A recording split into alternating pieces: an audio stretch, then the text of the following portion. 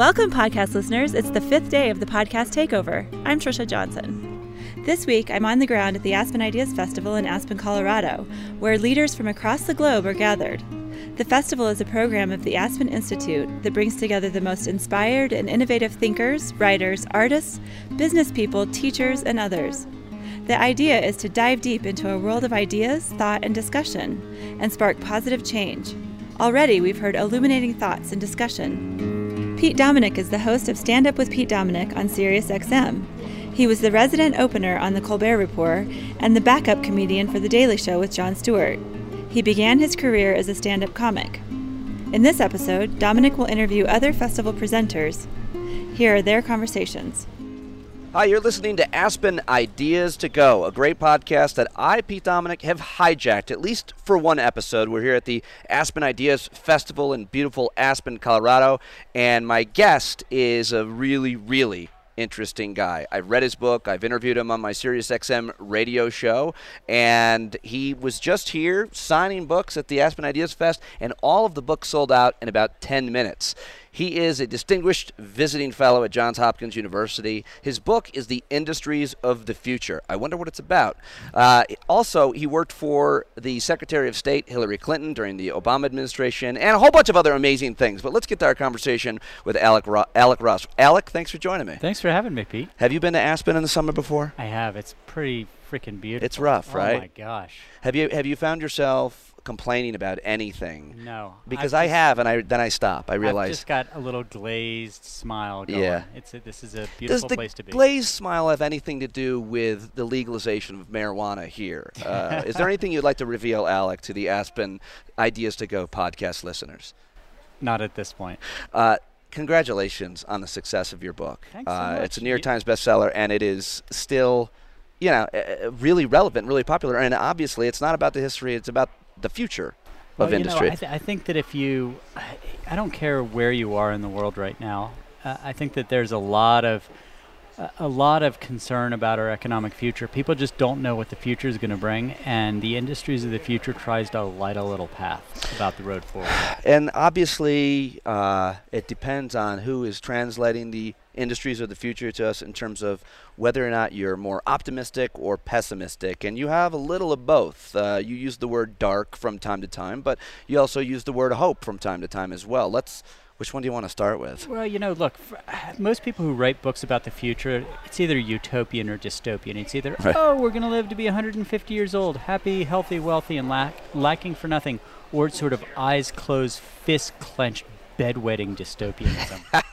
And I think life's a little bit more up the middle. I mean, I think that all of these changes in science and technology and the economy are going to contribute to both the promise and peril of the future. I'm more optimistic than pessimistic, but I'm well short of utopia. But real quick, we're mostly talking about the technologies of the future, but what about the politics of the future? I just want to touch on it for just one question, Alec Ross. Sure. You know who the nominee is for the Republican Party, Voldemort. What do you think of the future of politics, the future of the two-party system in the United States of America? Well, I think things are in a pretty ugly spot right now. I think the right is going way far to the right. I think the left is going way far to the left. I think that, the very idea of moderation, compromise, and lawmaking, pragmatism. Oh my gosh, it's really been shuttered to the quarters. I mean, look, I have pretty strong views on this. I think that Hillary is a very capable candidate and would be a very capable president, and I think that Donald Trump is vulgar, demented, and poses an existential threat to America's economic future and our security. So I feel really strongly about that. One of the things I find so interesting in you having worked for Secretary of State Hillary Clinton is how complex the State Department is. I don't know anything about how it works and what it does, but I know a little bit. And I know more than Donald Trump, but he doesn't know what the State Department does or what the job of Secretary of State is.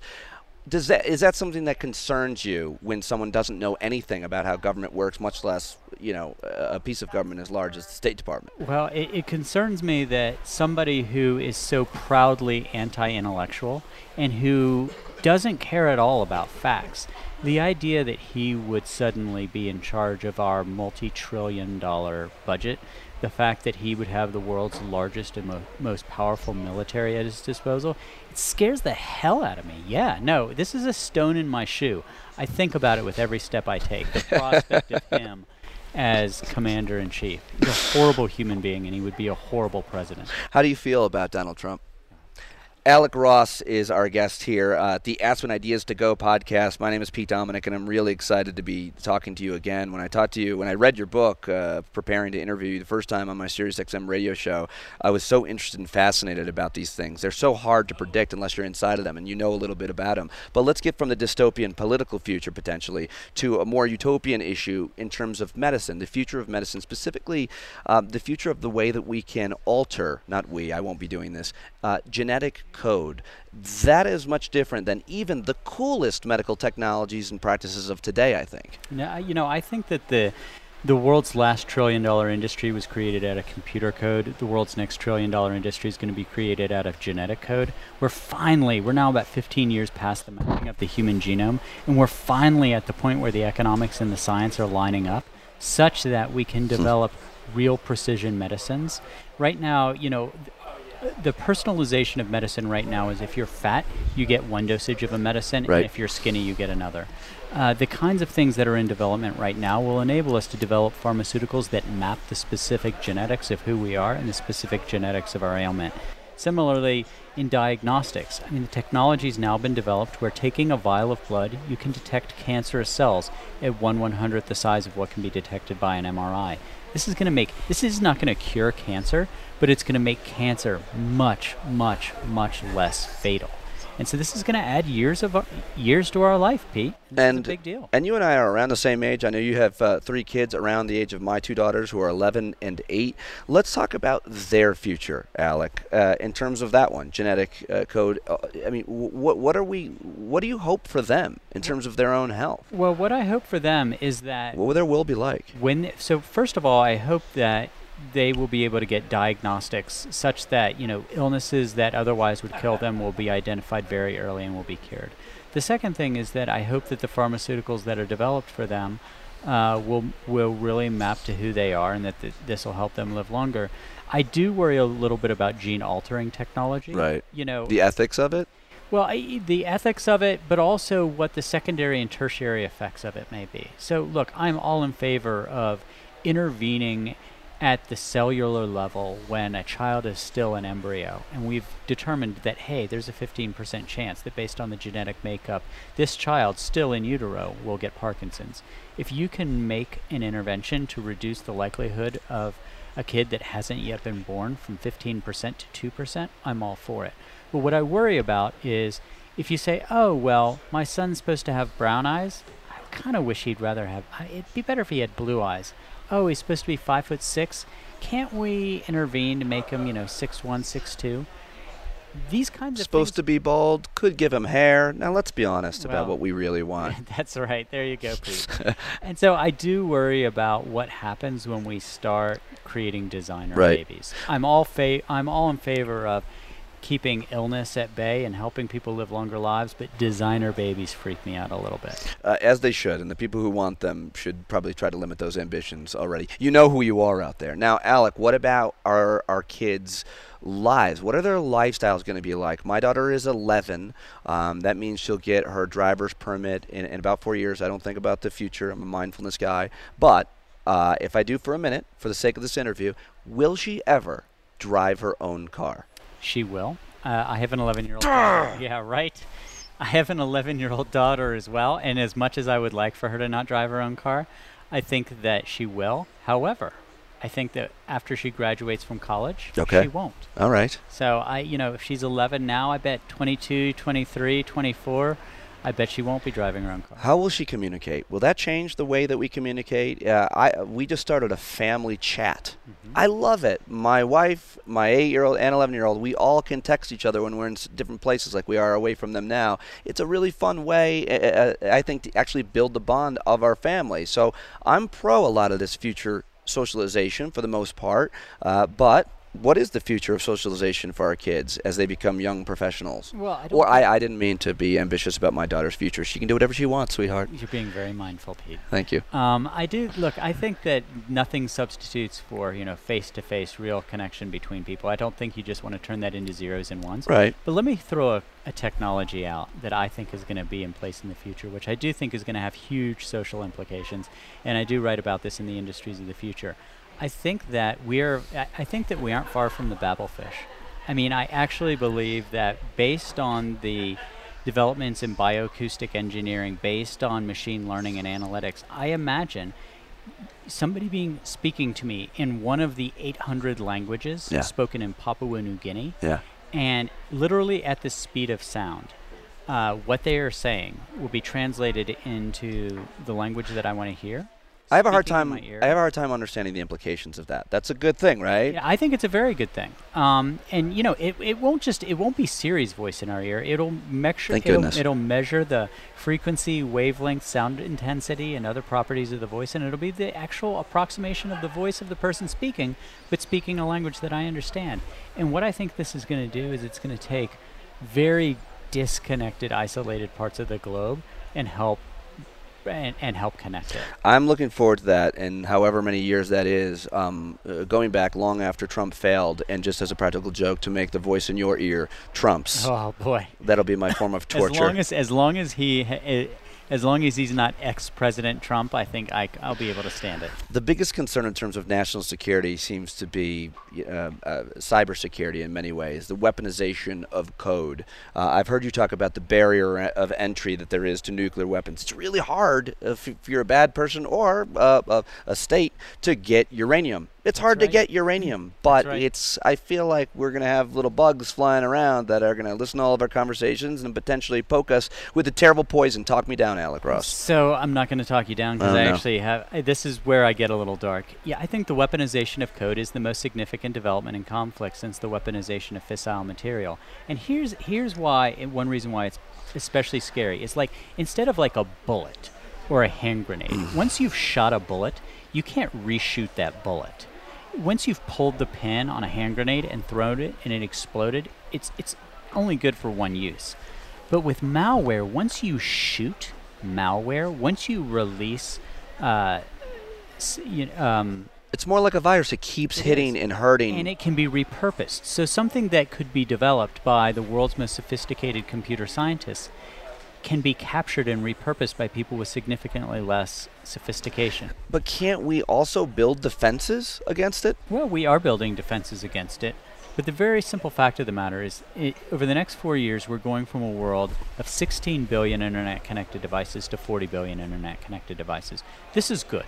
I mean, this is going to help us live happier, healthier, wealthier lives. But we can't, you can't ignore the fact that as we go from 16 billion to 40 billion connected devices, the security threats are going to increase correspondingly.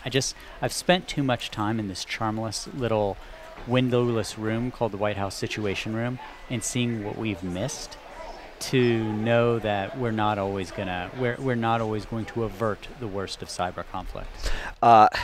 Lastly, I got to talk to you about the future of economics, the future economy, and we talked about this before, and I think it's one of the most fascinating issues of conversation.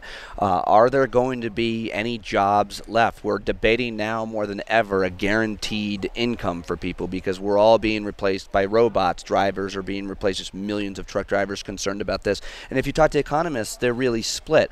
I don't know who to believe. I usually, because I'm a big dum-dum, believe the last smartest person I talk to on this or many other issues. But what is your take on the future of economics? Is everybody going to have a job? Are we going to be okay, or are robots going to be doing everything? We're going to be okay. We're going to be okay. There is zero precedent in the history of humanity for technological innovation creating long-term displacement of labor. So, in 1870, 1 out of every 2 people in the United States worked in agriculture. And with the mechanization of agriculture, this was a bigger deal, bluntly, than the rise of AI and the robots. The mechanization of agriculture did more to displace labor than anything in the past. And everybody said, oh, look, these people have spent hundreds of years working on farms. They can't do anything else. Guess what? They did. there has been Luddism that has accompanied all technological progress over hundreds of years. It is reasserting itself. But isn't now. this time different? There are aspects of when robots can create other jobs, other industries, other solutions for problems. You know, look, there is going to be significant displacement. And as we know, humans are not as easy to upgrade as software. That's for sure. So That's what my wife says. You're right. You know who I'm more worried about than our kids? I'm worried about the guy who's 53 years old, who for the previous 30 years had been driving a truck. Right. And his truck suddenly goes driverless. Right. I'm more worried about the people who are going to be in their 40s, 50s, and 60s who can't adapt than I am for our kids, who I do believe will grow up in a world where their labor and their education will adapt to the changing world. I'm worried about middle class, sort of middle working class, right. middle-aged folks who still need incomes and aren't adaptable. And I cannot take an optimistic view toward them. Well, I hope you're right about many things. I hope you're wrong about other things. But if you liked our conversation, you'll definitely love Alec's book, The Industries of the Future. And you maybe like my radio show in Sirius XM. Thank you to the Aspen Ideas Festival for letting us take over the Aspen Ideas to Go podcast. And Alec, follow him on Twitter at Alec J. Ross, and I'm at Pete Dominick. Thanks, Alec, for sitting down with me. Really interesting as always. Thanks, Pete. I appreciate it. I'm Eric Kleinenberg. I am a sociology professor at NYU and a co-author with Aziz Ansari of a book called Modern Romance. Today I am talking about technology's impact on intimacy. Does carrying a smartphone everywhere we go make it more difficult for us to get deep with another person, or does it actually make it easier for us to build deep connections? And then in a few hours I'm going to talk about the rising status of women in the world and the way that's affected relationships. Smartphones that we carry with us everywhere, they do everything and its opposite. We live our lives through machines these days. The average American spends about 8 hours in front of a screen, and so they have all kinds of impact. They can definitely be distracting, and they can keep us out of intimate situations, because if you're a single person, if you're a married person, if you're carrying a phone in your pocket, you really have a 24/7 singles bar with you all the time. You also have access to all kinds of new information, things that could be funny and surprising and exciting, or maybe even erotic, that are going to distract you and pull you out of the person, the people you're engaging with at any moment. And so that can be very difficult. At the same time, social media and new technologies can help us build all kinds of relationships that would have been impossible before. The internet's the main way people in the U.S. find their spouses these days. And so there's all kinds of conversations that we're having precisely because of the technology. It really goes both ways.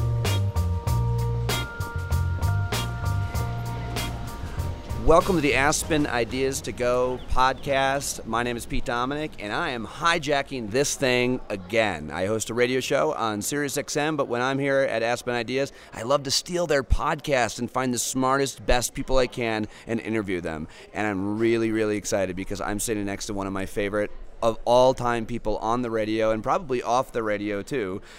She's a Peabody Award-winning journalist who leads the Race Card Project. If you don't know what the Race Card Project is, you hate America. Look it up, get involved. All right? It's an initiative to foster a wider conversation about race and cultural identity in America. And, of course, she's a big radio star. She was the host of NPR's All Things Considered, where she interviewed everybody from world leaders, American presidents, you name it. Michele Norris is sitting next to me. Hi, Michele. Hey, Pete. How are you? Good to be back with you. It's great to have you here and in Aspen. And this year you brought your daughter? I did. How's that going? It's great. You know, she comes almost every year. She volunteers. Oh, yeah? She does try to fill her head with big ideas while she's here.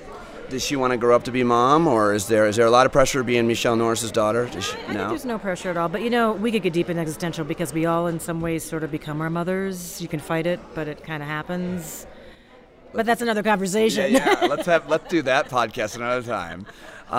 Well, there's so much that we can talk with you about, but let's talk about what you're doing here at Aspen Ideas 2016. You've been on, obviously, a bunch of panels, but I wanted to start with the whole Trump conversation that you were involved with. I know you had sent out a tweet saying, we need a lot more than just 1 hour. Tell us who was on this panel and what this conversation was about. We did a great panel last night. It was a simple question, why Trump? how this happened, what set the stage for it politically, what was in his mind when he decided to jump into this. Remember, he started this as someone who was seen as unelectable, someone who was seen as somewhat unlikable. Thunder. Was he on the right? Was he on the left? Where was he coming in from? And he's going into Cleveland as the presumptive nominee. So we had Mike Allen, chief political correspondent for Politico. We had Molly Ball, writer for The Atlantic. We had Matt Kibbe, who ran the Rand Paul PAC. And we had Dan McAdams, who wrote that great piece in The Atlantic that tried to get inside of Donald Trump's brain. Yeah, I had him on. Yeah, the psychiatrist. I had him on. Yeah, great. And E.J. Dionne. Oh, wow. Oh, and E.J. Dionne. What a panel. So, but all the experts have been wrong. But it's about that was always about the primaries. I think conventional wisdom is going to apply a little bit more in the general election. But here's the question. I'm not sure. Okay, push back on that. How dare you, Michelle? No, but I'm not. No. Ask the question. The question is, anybody on that brilliant panel of political analysts say there's any chance he's not going to be the nominee at this point? No one said that. Okay. No one said that. But there are a few things that were said about what we can expect going forward. So there will likely be a third-party candidate of some significance. We always knew that there would be other candidates, but we heard Mitt Romney here in the Big Tent say when he goes into the booth, well known that he's not going to vote for Donald Trump, but he's looking for a third-party candidate that he can back because he just can't get behind Trump. Conventional wisdom about what happens going into the next stage of a campaign. Usually the levers shift, people shift into a different gear when they become the presumptive nominee. Their rhetoric changes, their ground game changes.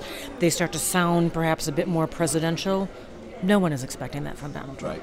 Right. No one is expecting him to take off the gloves when he starts talking about Hillary Clinton. He's already been very pugilistic. That's probably going to continue.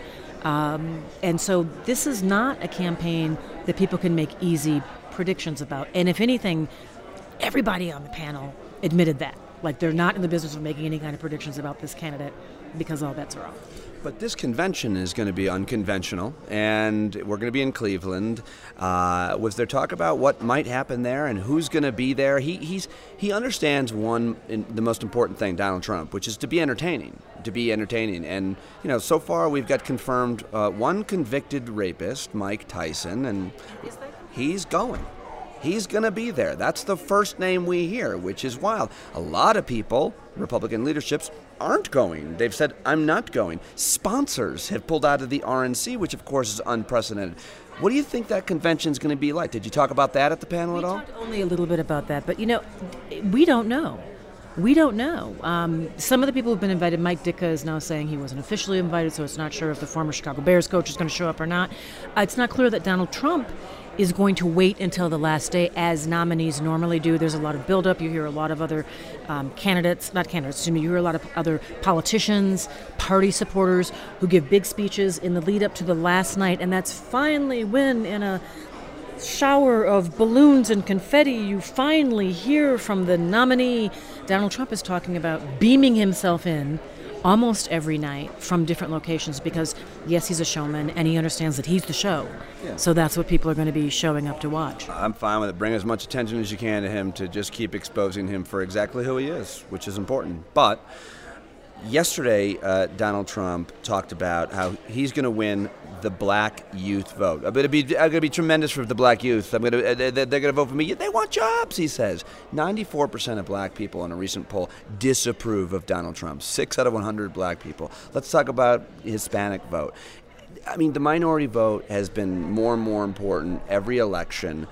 I mean, I think it's going to be a landslide, and I know people don't like to say that in the microphones, but I don't mind because the white vote doesn't matter nearly as much as it even did, in my mind, in 2012. Am I wrong, Michelle? I'm not going to say the white vote doesn't matter. As much. Less than it did last time. Well, the demographics of the country are changing. Voting patterns are changing. The truest thing that he said in that statement is young black people want jobs. That, if you were doing a PolitiFact check, that would be one true statement that he said. People can get behind that. Well, that's like saying. But are they going to show up and vote for him? Probably not. Are they going to show up and vote? Question mark on that. Black voters have been reliably Democratic and reliably consistent voters for the Democratic Party. I will not say that the white vote is irrelevant. The white vote is still quite relevant in terms of electoral college, in terms of electoral votes. It's also relevant in terms of what it has said to us as a nation this year. Donald Trump's candidacy has surfaced something that merits our attention. It has surfaced a level of anger and a deep feeling of disenfranchisement. It has surfaced something that we have to pay attention to. And the white vote is probably relevant in another way. The polls, their suggestion that the polls in this election are somewhat squishy. That if people, and I'll give you an example, we did talk about this last night, that there is a suggestion that the polls might be slightly unreliable in that there's a broader base of support for Donald Trump than the polls indicate, because people don't want to tell a real person that they're supporting Donald Trump. They're too ashamed to say, yeah, I'm voting for Donald Trump. If a poll is taken and it is done online and all you have to do is click a box, the numbers for Donald Trump are always much higher than if it's a traditional poll where someone calls you and asks you who you're going to actually support. People don't want to admit. So it's almost like the converse of the Doug Wilder effect. But how much percentage of a vote could it be? How many people really aren't being honest that it could actually affect the outcome? In tight elections, things are often determined around the margins. The thing that's really frustrated me. I'm not saying he could win. Right. I'm not saying he can win, but I'm just saying I don't go all the way with you in saying that the white vote is fair enough. You're right. But I didn't mean to frame it that way. But I'm just saying the minority vote is mattering so much more even this year than it did 4 years ago. And there's so many more registered Hispanic votes, like 70% more this time around than even 4 years ago. But yeah. Do you mind? You know what? This is my stolen podcast, Michele Norris. You're my treasured guest. I guess you could add one more thing. So much. Bring it. The other reason that the white vote is relevant, I think, this year is demonstrated on the Democratic side as well. Mm-hmm. There's a big question mark.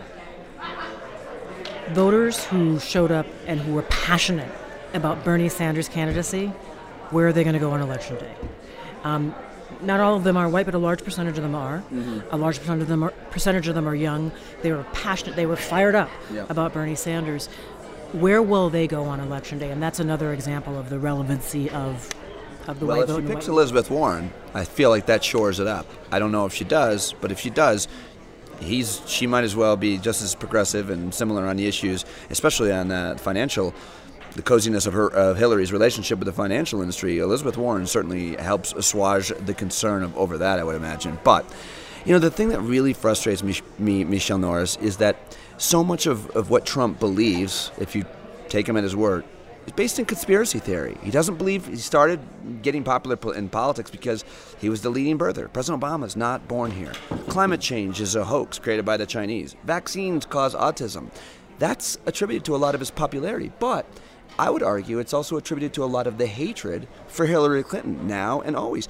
A lot of people believe things about Hillary Clinton that aren't true either, including all of the Benghazi stuff. A lot of conspiracies they believe that he does, and they believe a lot of conspiracies about Hillary. I feel like that's hurt her. What is it about Hillary Clinton that she can't maybe seem to get traction and inspire people and get favorability ratings? Why does she have such a low approval rating? Her numbers are ticking up. I mean, there's a lot of things within that question. One is, the enthusiasm around her candidacy, the conspiracy theories that the headwinds that she's faced, and that, going back to when her husband was president. Those are things that she's always had to face. But you're talking about Donald Trump's belief system. It's hard to figure out exactly what he believes. I mean, he says a lot of things. He backtracks.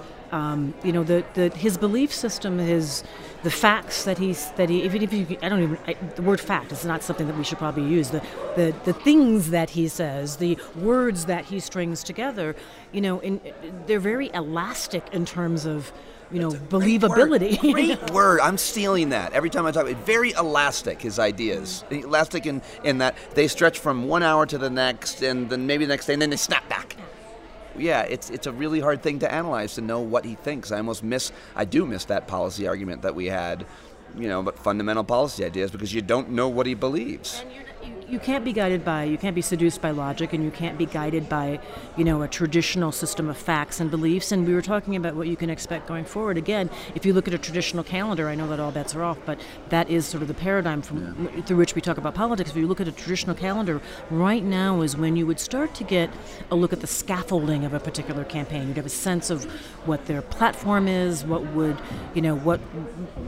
their doctrine would look like, who their cabinet, who would occupy their cabinet, who they would rely on, and in terms of getting advice and guidance. Do we know any of that?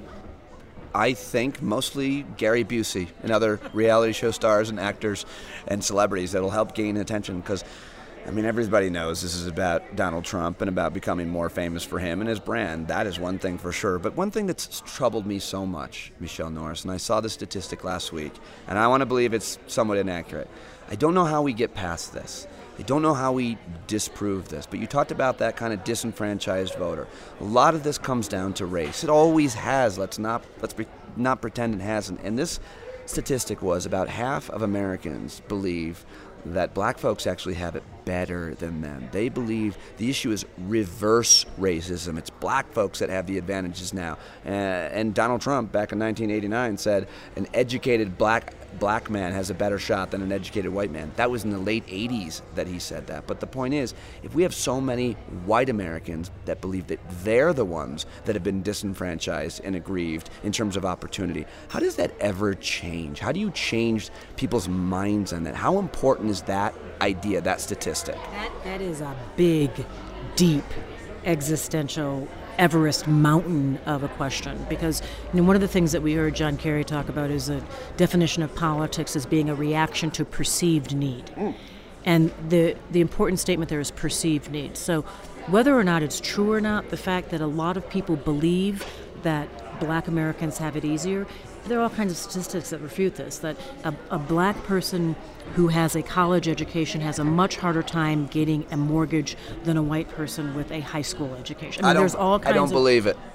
I don't believe it. Enough with your statistics. Whether you believe it or not, that doesn't matter, because you believe it. Right, exactly. And that is demonstrated in a belief system that is driving politics today. So it's not a matter of informing people in a traditional electoral cycle. It's harder to do this through journalism. It's harder to do it through literature or culture, because people are often absorbing those things in sort of little snippets. This makes it really, really difficult to sort of chip away at that, and that's created sort of alternative realities. What is it about me that I, understand, and so many other white folks I know understand that is a ridiculous notion to believe that we somehow don't have it, that we somehow don't have it as bad as black folks. I don't know what was about my upbringing. I don't know what it was about just my openness to diversity, but what is it about someone's